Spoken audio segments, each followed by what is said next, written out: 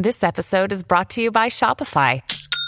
Forget the frustration of picking commerce platforms when you switch your business to Shopify, the global commerce platform that supercharges your selling wherever you sell. With Shopify, you'll harness the same intuitive features, trusted apps, and powerful analytics used by the world's leading brands. Sign up today for your $1 per month trial period at shopify.com/tech, all lowercase. That's shopify.com/tech.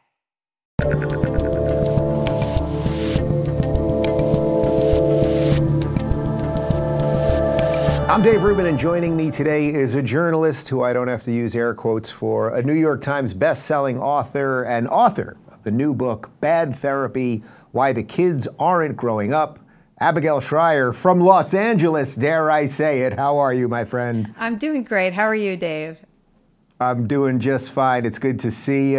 We were compatriots in LA. I left you there, as I've left many of my former guests. But you're fighting the good fight, aren't you? I am. I'm doing my best. But there's a good group of us out here, so we take care of each other. So I'm super interested in talking about this book, actually, because one of the driving points of the book is not to sort of mock the young people, which is very easy for us to do. It's very easy for us to say, oh, they have purple hair and they're constantly screaming and all of that stuff. And I'm not saying I'm not above it, because I hit some of the low-hanging fruit sometime. But the real purpose of the book is to show that there's an entire industry that is in many ways designed and set up to kind of make them anxious and upset and angry and miserable. Was there a fair recap? That was, and I appreciate that you said that, because I worked very hard to take seriously. I began from a point of taking seriously their pain. There's a generation, a lot of people look at them and say, oh, they have no reason to be upset. And they've lived through no World War, no Great Depression. Why should they be so bummed out? But we have a generation that is lonelier, sadder, more depressed, more anxious than anyone we've ever seen. And interestingly, they've also gotten the most mental health resources. They've had the most therapy of any generation. Nearly 42% have been in therapy. Huge numbers are on psychiatric drugs. And the question is then, why aren't they the picture of mental health? Instead, they're the picture of despair. So I want to get into the flaws in therapy, which you talk about, and the flaws in the drugs and a few other things. But let's go to the one that I think most people can most obviously point to, which is social media. Because you and I are Gen Xers. We grew up in a time when we did not have that stuff. I don't hate technology. I'm not anti-technology. But we all know that technology is doing something to young people that seemingly was an unintended consequence. Perhaps it was intended by some people. But what do you make about that first? That they're all walking around with the world in their pocket and the connectivity in their pocket, and yet feel alone. I mean, it feels like an oxymoron to some degree. That's right. I mean, let me just say, the social media isn't good. It's bad. We all know it. We've known it for the last 8 years. I don't think there's a parent in existence that doesn't know that social media is bad for kids.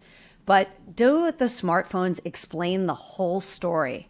And I think the answer to that is certainly not. There are 4 reasons that smartphones don't completely explain what's wrong with this generation, why they're suffering, and why they don't want to grow up. The first is that adolescent mental health has been in steady decline since the 1950s. Okay? This is not a news story. Second, small kids, and this is really important, kids aged 2 to 8. Okay? These kids don't have smartphones. As of 2016, 1 in 6 had a mental health diagnosis. Now, they don't have smartphones now, but they certainly didn't have them in 2016. So why did 1 in 6 of them have a mental health diagnosis? There are 2 other reasons. Teen boys, this is a new finding this year, out from Jean Twenge. Teen boys from liberal families suffer more, they're in worse distress than conservative girls. What that says to me is that this is environmental. It has something to do with the way the kids getting raised. These teen boys they're not on social media more than the girls from conservative families. We know that girls are on way more social media than boys, but somehow teen boys are in more distress if they come from liberal families. And then the fourth thing we know is that in countries like Japan and Israel, where cell phone use, smartphone use is just as prevalent, and even more prevalent in the case of Israel among teens, mental health is much better. So we know that other countries are doing something we're not, or maybe we're doing something we shouldn't be. All right, so let's go backwards there. So in the case of Japan and China, I think probably just hearing those two, people can deduce certain things about culture. But is it as simple as that? A culture, a society with the sort of, I don't want to quite say uniculture, but something like that is just able to deal with the madness of social media more easily? Well, let me tell you, I really looked at countries like Japan, Israel, and Russia with the help of a cultural psychologist who I talk about in my book, Yulia Chantsova-Dutton. And one of the things she told me is that kids need independence. Kids need autonomy. That means taking risks that involve danger and paying the consequences to some extent. And I'm not talking about running into traffic or anything terribly, playing with drugs, or giving them those things, God forbid. But I'm saying a certain amount of risk and danger and independence, we've taken that away from kids, but they need it and they thrive with it. There are two other things that kids really need that they have lost in America.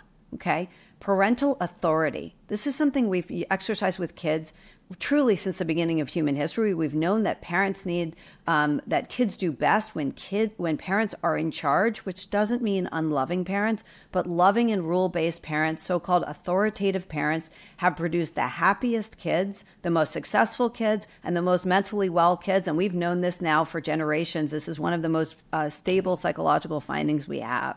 And then the third things kids need that they're not getting is stable relationships, stable, loving relationships over time. We have replaced grandparents, cousins, siblings in this country, the neighborhood kids, with friends parents have selected, and a series of adults who oversee the kids' every activity. That's just not the kind of thing that promotes healthy, attitudes and habits and feeling of well-being over a lifetime. Do you find it weird, or I guess did you find it weird when you were writing the book, that sort of nothing you've said to me so far, it's not mind-blowing, right? Like these are things that we all sort of intuitively know. You're obviously getting the research and talking to people on the ground about these things. But like we all know these things one way or another, have the nuclear family, have some extended community, don't stare at phones all day, don't outsource parenting, okay, blah, blah, blah. We all do it though. I mean, that seems to be the disconnect. That's right. Actually, and here's the piece that I think we were missing. The mental health professionals have been participating in the problem. Okay? So why did parents give up their authority? Because they outsourced it to mental health experts. They became so convinced that they could traumatize a child if they ever smacked their hand or yelled at them, that they could cause trauma. They said, you know what, we're not expert here. We don't really know how to raise our kids. Let's bring in a mental health professional and maybe they can explain what's wrong with my child. And we did that again and again. I think that mental health experts were absolutely a major source of the suffering of the kids we're seeing. Families have a lot going on. Let Ollie help manage the mental load with new cognitive help supplements for everyone 4 and up, like delicious Lolly Focus Pops or Lolly Mellow Pops for kids. And for parents, try 3 new Brainy Chews to help you focus, chill out, or get energized. Find these cognitive health buddies for the whole fam at ollie.com. That's OLLY.com. These statements have not been evaluated by the Food and Drug Administration. This product is not intended to diagnose, treat, cure, or prevent any disease. Okay, so I definitely want to hit on that because that I thought was one of like the really great points of the book. But you mentioned this thing about teen boys in liberal families. And it's interesting because you said there's sort of like a social contagion there. Your previous book, Irreversible Damage, was about the social contagion as it relates to gender confusion, but you were mostly talking about teen girls, or I guess even prepubescent girls, who then thought they were boys. So there's some strange connection there, right? I think so. I think what we're seeing is a lot of social contagion. Some of it coming through social media, some of it just peer-to-peer, and some of it coming from the mental health professionals that march in the door and try to teach every kid that they are disordered, that they never say they're shy anymore. They say they have social phobia. They don't say they're afraid. They say they have anxiety. They never say they're sad. They say they're depressed. They never say they're hyperactive or inattentive or bored in school. They have ADHD. Where did they get the idea that they were all disordered? And the thing about these mental health diagnoses, if you say you're shy, you can say to someone, well, look, you're shy. Get out there, make new friends. I know it's hard, but do it. But if you have a mental health diagnosis, it's much harder to fix yourself. Certainly you can't without a professional or a medication. It's a limiting thing for a child to hear. And unfortunately, they're buying into these limitations. And it's why for the first time we're seeing, 86% of Gen Z says they have menu anxiety. They have trouble ordering in a restaurant from a menu by themselves. We've convinced a whole generation that there's something mentally really wrong with them. And so it's playing out. How much do you think COVID and the lockdowns and the years lost there and the speech delays and the litany of other things that we now know have happened is playing into all of this? The lockdowns were terrible for mental health. We know that. We knew it. But you knew this. I knew this. Guess who didn't know it? The mental health experts did not issue not one of their organizations issued a single warning as our schools went into a second year of lockdowns. The APA did show up to Congress to protest police tactics, the affirmative action ruling from the Supreme Court. They have gone to warn Congress about climate anxiety and climate change and the danger of that to mental health. But somehow these so-called professionals completely failed to give any warning, as in 2020, in the fall of 2020, we headed into a second year of lockdowns. If that doesn't tell you everything you need to know, it should at least make you wonder. How much of this do you think is coming from the parent? It's interesting because you mentioned the liberal parents of young boys. I suspect that the liberal parents of young girls are still also involved in the social contagion part from your previous book more. But how much of it is just parents that have sort of accepted all of the wrong ideas? Like when you mentioned climate anxiety and that sort of thing, no kid actually believes that or has that. They've been infected by that. AOC saying we have 12 years to live. That was 4 years ago, so the clock's a-ticking. That's exactly right. And it's a great statistic. It's not mine. It's from Jean Twenge.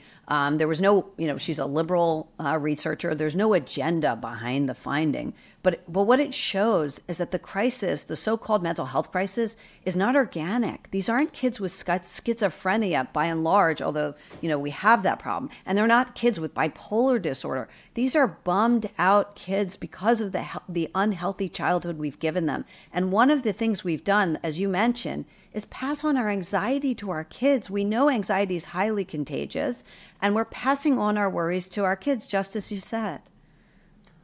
Did you ever see the video, it's gone viral, a couple different versions of it, where it's Jordan Peterson talking about the proper way to parent and that what you really want to do is send your kid out to the playground or the backyard or whatever it is until they are exhausted. So at the end of the day, they have dinner and then they go to bed. And that so many of the problems are we're keeping them cooped up, they're watching TV all day, or they're on their iPad or whatever else, and then their bodies are wigging out. Like they have an energetic, innate need to move, and perhaps that is a lot of it too. So it's not just the wrong ideas, it's what that's doing to them physically by not getting out some of the proper stuff. There's no question. And I talk about in the book surveillance parenting. We became surveillance. It isn't just that kids need, as Dr. Peterson said, look, we do need, running around, but they also need that independence, taking risks, doing things that are a little dangerous without an adult to give them warning. Look, in my kids' school, we have recess monitors. We have bus monitors. There are adults who are there to warn you if the monkey bars are slick with rain. You never get the consequence of your, own judgment. And what's interesting? See, I learned this when I was researching the book. In Japan, and these are kids they're raising much healthier kids in Japan in terms of anxiety and depression. They actually prize independence in kids like they do in Israel. And they actually create in their preschools in Japan areas that adults can't see. They have rocks, they have boulders, they have streams. They don't want kids to have an adult run up to them every time they scrape a knee, because they want kids who can pick themselves up after they scrape a knee and realize they're going to live.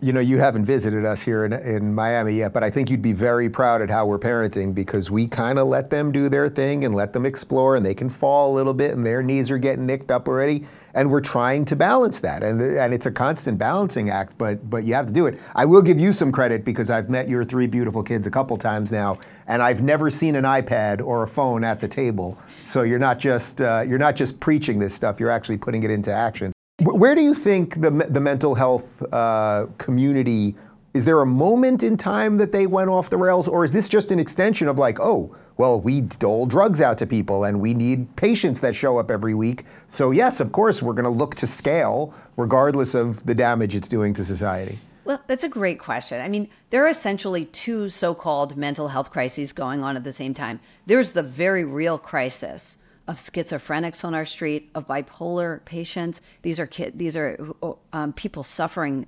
greatly, who are undertreated and undercared for. And we don't want to give them the resources because it's really, really hard to help them.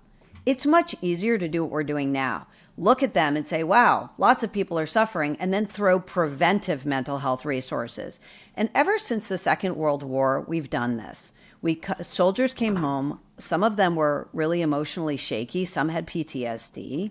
And we thought, you know what we need? Preventive mental health care. We're going to start treating the well. And since that time, the APA membership in the American Psychology Association from 1946 to I think the 1980s has quadrupled twice. And we started shifting our focus to seeing what psychologists or mental health experts could do with already healthy kids. Maybe they could improve them a little. And that's when they introduced problems. They actually made well kids sick.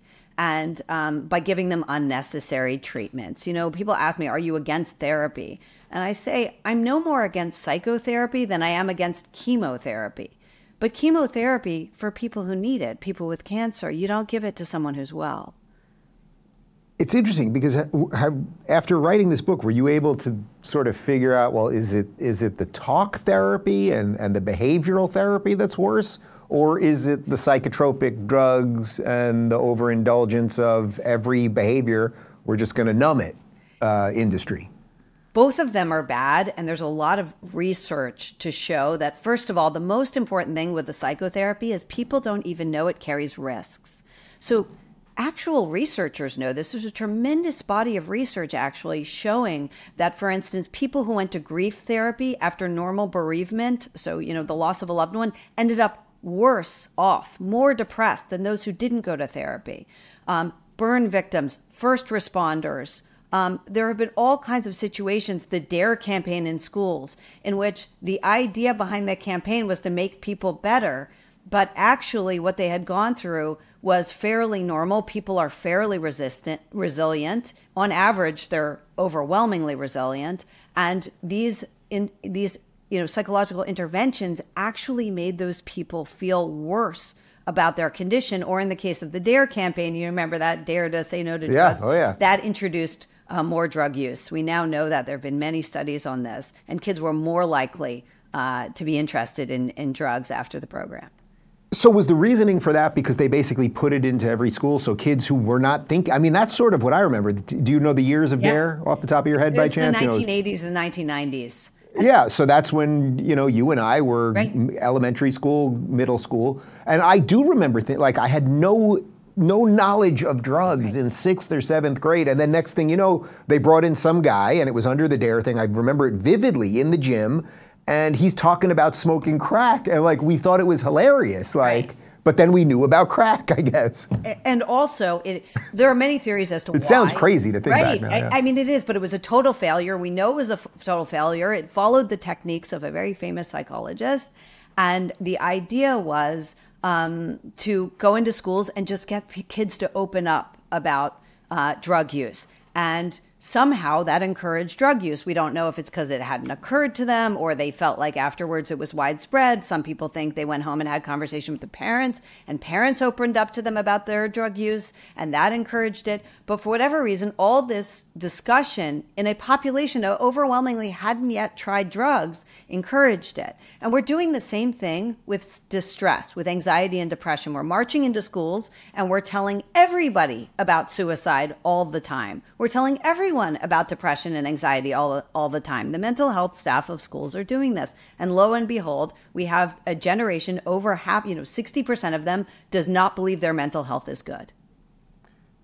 Did you find there are any prescriptions to defeat the prescriptions? I mean, I suppose family and some of the things you referenced right up top, but I mean systemically when it comes to all of the institutions that are pushing all of this stuff, the schools that are pushing all of this stuff, the pharmaceutical companies that are pushing all this stuff, like it's almost, in some ways, it's like too big to defeat in a bizarre sense. It is. We need less of it. We need to shrink it. So if we shrink mental health staffs in schools, then the school counselors will be forced to deal with the kids who actually have problems. Right now, they have the resources and they're increasing. They're presenting themselves as the solution. So they're talking to every kid about their trauma. And that's what the problem is. It isn't that drugs are never appropriate. It's that we're showering them. Do you know teachers are the #1 source of referral for ADHD medication? Now, that tells you a lot. Teachers are sort of conflicted, right? Because if they want a child bolted to their seat. Now, I've talked to parents who say 1 year my teacher told me my kid had ADHD. The next year they said he was a great student. And no one says, to be honest, I'm not a very good teacher. Right. Or back in our day, it's like you had a kid in your class who was a little kind of nutty, and they dealt with him as they had to deal with him, but you weren't drugging everybody. No. I mean, that's the fundamental. But what do you do in a time when these institutions have become so politicized, they've all gone so woke? You're not going to get someone from the teachers union to come in and be like, all right, we're firing half of the mental health experts because they believe that stuff. Right. I mean, you have to start with the idea that parents know best. First of all, parents need to remember that they know a lot more than they think, and it's completely ridiculous to think, as many mental health experts will tell you. I talk about it in my book, the Daniel J. Siegel, the very well-known, popular book, begins with one of them begins with the idea that parents just don't know enough about their children's brains.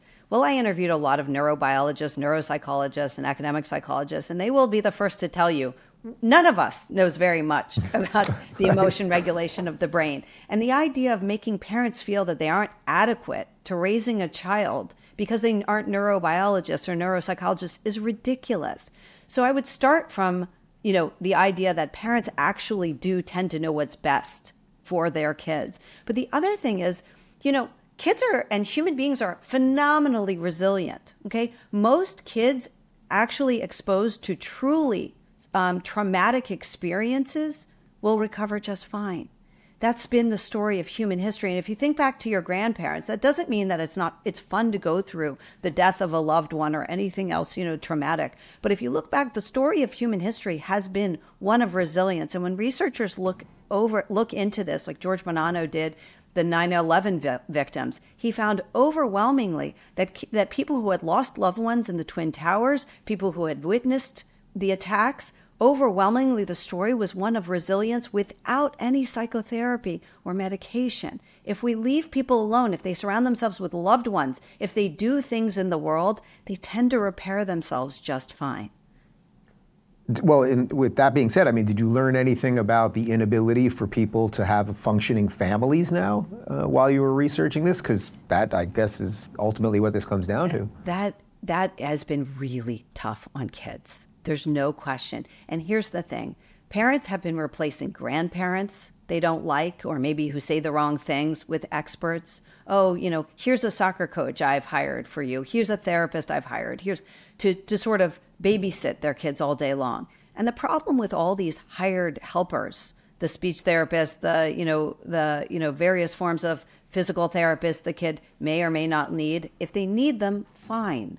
But it's no substitute for family because they're being hired to take care of you. Kids know that. But with grandparents don't always say the right thing. Cousins don't always do the right thing. But the love is actually real. And kids feel that and they know that. And when they grow up with those stable relationships, they're so much more solid than if you manage and you get the perfect nanny. And they might be the perfect nanny, but after a year or two, they go back to graduate school. And then you're stuck again.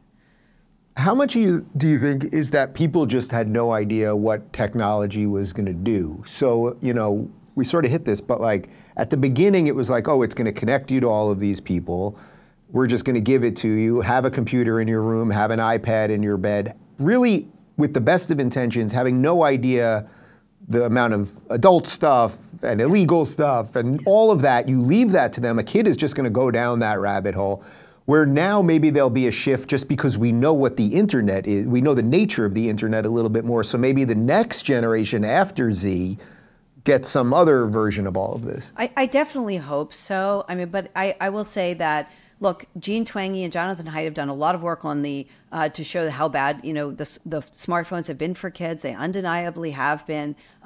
This is something we've known now for 8 years. Was when they first alerted the public to this. My own book talks about the dangers of social media influencers. This was 4 years ago with the spreading the gender dysphoria contagion. So this is something we've known about. Why haven't parents felt like they could do anything about it? Well, for one, the mental health professionals have actually undercut their ability. Many of them warn the public about, warn parents not to undercut their relationship with their kids, to be afraid to exercise their own authority in their home because the kid may experience trauma or loneliness without their phones.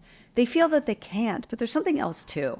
The phones are bad, but do you remember when we were kids, they used to advertise things like Frosted Flakes, and they would have this bowl of sugar cereal, and then you'd have on one side the hard-boiled egg, and on one side the wheat toast, and they would say Frosted Flakes, part of a nutritious breakfast. And we all knew it wasn't good for you, but it was part of a nutritious breakfast because the other stuff was pretty good.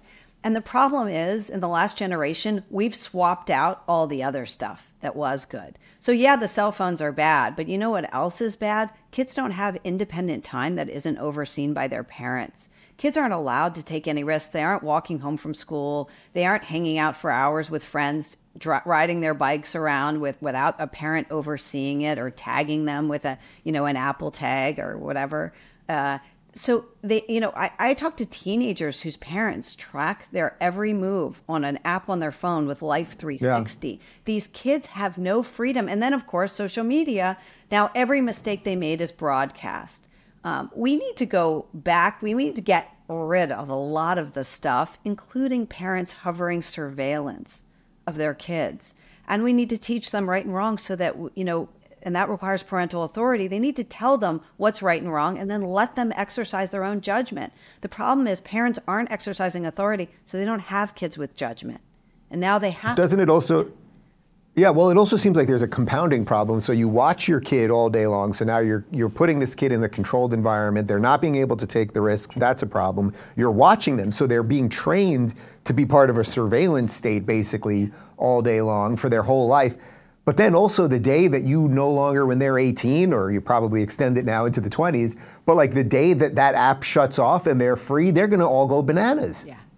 Yeah, I that's what we're seeing in schools. So one of the wonderful psychologists I talked to, this woman who runs the emotions lab at Georgetown University, and she looks at why are kids so much more dysregulated in America? Why does she have American college students who, when they list things they're afraid of and things they make them anxious, they cite normal, routine incidents of life, like seeing a stranger give them a weird look as they walk down the street. But in other cultures, when they mention things they're afraid of or dangers, they list actual dangers, situations that are actually more dangerous.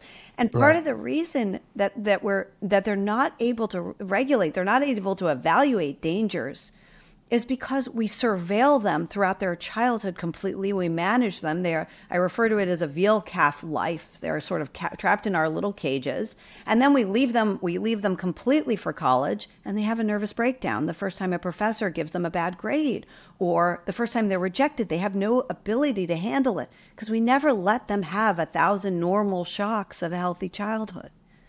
Right. Although then we also hand them off to a college that not only completely infantilizes them, but then if you're white or more particularly Jewish, then they're allowed to call for genocide against you. Then you might really have some mental problems. Yeah, and then they have the mental health or some staff. Insecurities, let's say. Right, and they tell you to go see the mental health staff. That's what they say. You have a problem? Why don't you go see one of our counselors? They're treated like they're mental health patients, so they're behaving like them. Are you hopeful that we can fix some of this stuff? I mean, believe it or not, this stuff I'm really hopeful about, because I think the problem is the experts. I think they are now presenting themselves as the solution. They've presided over a disaster. It's very obvious that they aren't the solution. And if parents just go back to our instincts, if we go back to our traditions of parenting, which involves a certain amount of knock it off or shake it off, you're going to be fine. If we go back to teaching our kids that we have faith, that they're going to survive that heartbreak. Yes, she dumped you or he dumped you or whatever it was, you're going to be fine. We're not going to run interference with every teacher who's mad at you. We're going to let you handle it. If we go back to those things, it's amazing. We are built to be resilient, and kids can absolutely go back to that. Does some of this just strike you as kind of where we would end up naturally as a society, that you're in the nascent stage of a technology? We're watching sort of 200 plus years of America change and how the internet changes, that no matter what we were going to get here, it's not that it can't correct, but we were going to get to a pretty precarious place literally with our children. I mean, your previous book, which I reference on my show probably twice a week, like that, the fact that we let so many people let the expert class, quote unquote, decide what gender their children are, it's insane, but in another way, it feels sort of obvious to me. Yeah, I think parents stopped. I mean, the one thing that the two books have in common is that parents stopped trusting their own instincts with their kids. Almost one of the amazing things about my last book is that when I went to interview, and I probably talked to by the end 1,000 parents, because after I wrote the book, I had talked to probably hundreds. And then in the years after the book, so many parents kept reaching out to me. So I probably talked to 1,000 American parents. And one of the things I learned was how completely parents had come to rely on experts to fix whatever was wrong with their kids. But another thing too, nearly every one of the girls who went off track, who decided she was transgender, they had an expert already. They were seeing a therapist, and it wasn't a gender therapist. That's the thing. It wasn't an activist. It was a normal vanilla therapist they took their daughter to for anxiety and or depression, who sat through exploratory therapy and said, do you think what else could be wrong? We talked a lot about your mom. Let's talk now about your gender. I saw a study, I'm hopefully getting this right, that 1 in 10 Americans are on prescription drugs at this point, some sort of psychotropic drug. So let's say that's roughly right. I mean, that's now. Yeah. You take these kids and then now scale that up. I mean, it can't be good for a society, even for whatever percentage of this is legitimate, for the people that legitimately have those issues, which you're referencing. That cannot be good for a society at scale. That's right. And here's the thing. Here's the problem it's the problem with therapy. It's the problem with psychiatric medications. Kids aren't in a good position to push back against the excess. Kids can't say, I don't feel right. I know what my sex drive was before, and now I have none. I don't like that. Okay? Adolescents are not in a position to say that. They just don't have a sex drive, and they don't know any different. They see they gain weight. They go through all kinds of emotional blunting, and they can't reference a time when they felt better. Adults can. So adults can make those adjustments. But children who have never gone through the experience of being dumped or being cut from a team or failing at something and recovering, they don't know what they can handle. And then we put them on these drugs and they get to adulthood and they don't believe they can ever handle routine incidents of adulthood. And unfortunately, because we never let them develop that emotional musculature, they may be right. They can't handle it. We never let them try. Do you think that the people who either locked the kids down and the teachers' unions and then the people who drug them or then confused them about their gender or did some combination of all of those three, do you think they need some comeuppance? Or I know you think they need some comeuppance, but what needs to happen to these people? Or let's just do the gender one for a second. What should happen to these doctors who have done all of this and the therapists who have confused all of these kids and everything else? Is it just about having their license taken away? I mean, what really has to happen to set us right? Well, I don't see licenses taken away because this is the thing, they were acting very much in accord with what the advice of their own professional organizations was. See, that's the thing, they were acting according to protocol. The protocols were bad. These groups, these professional organizations had no idea what they were doing, and they weren't following any of the research. And I see that again and again. When I interviewed dozens and dozens of academic psychologists and psychiatrists, and we dove into the research on anxiety and depression in adolescents, but we also dove into the research on therapy and the harms of therapy, including increasing anxiety, increasing depression, alienating you from family members, feeling of incapacity, feeling like you're dependent on an adult or a therapist to give you the answer because you can't trust yourself, okay? These are all things we're seeing in the rising generation. But when I talk to the researchers, this is all well known. When I talk to the therapists, they either denied or minimized it, which tells me that the clinicians don't even know the risks of the therapy they're giving. Again, it just strikes me like the conditions are not, or the pressures are not right. Like if you're a therapist and now you've got somebody for 7 years, they started with, they're 7, now they're 14, like the chances that you'd be like, all right, well, we really did wrap up that thing and you're 14 now, so go out and conquer the universe, you still want the check. This is a problem. Right. I mean, listen, let me tell you, I talked to some great therapists. And, obviously I'm not talking about people whose children are in crisis and they can't stabilize the child, because those kids absolutely need help. There's not a question about that to me. But I've also talked to really good therapists who I quote in the book, and I talked to. One of them is Camilo Ortiz, who's a professor of psychology and also a clinician. And one of the things he does at the beginning of therapy, and he treats kids with discrete disorders. He specifically is there to attack their obsessive compulsive disorder or their phobias. And he starts the therapy by assessing it and then saying, we're going to need X number of sessions.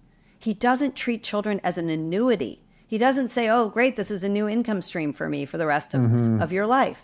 Because he knows that adolescents can become totally dependent on a therapist, even as they're trying to emerge into an adulthood.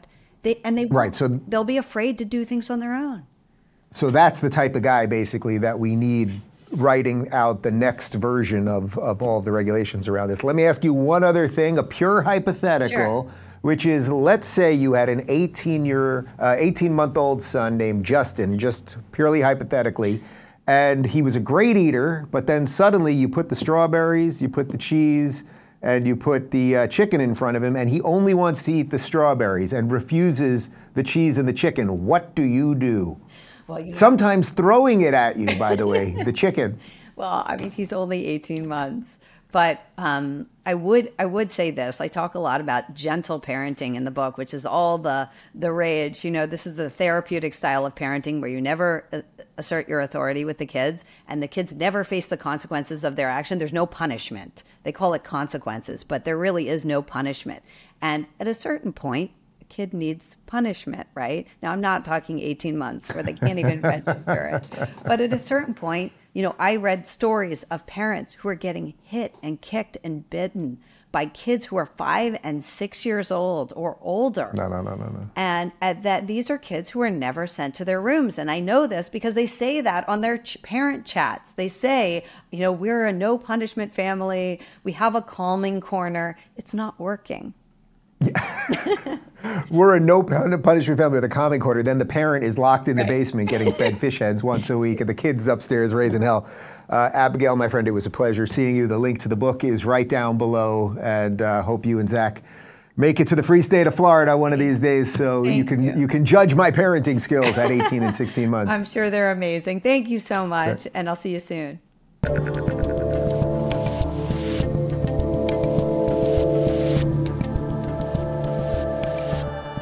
Thanks for tuning in to The Rubin Report. Don't forget to review, share, and subscribe to this podcast. If you're looking for early and exclusive content, you can join me on Locals at rubinreport.locals.com.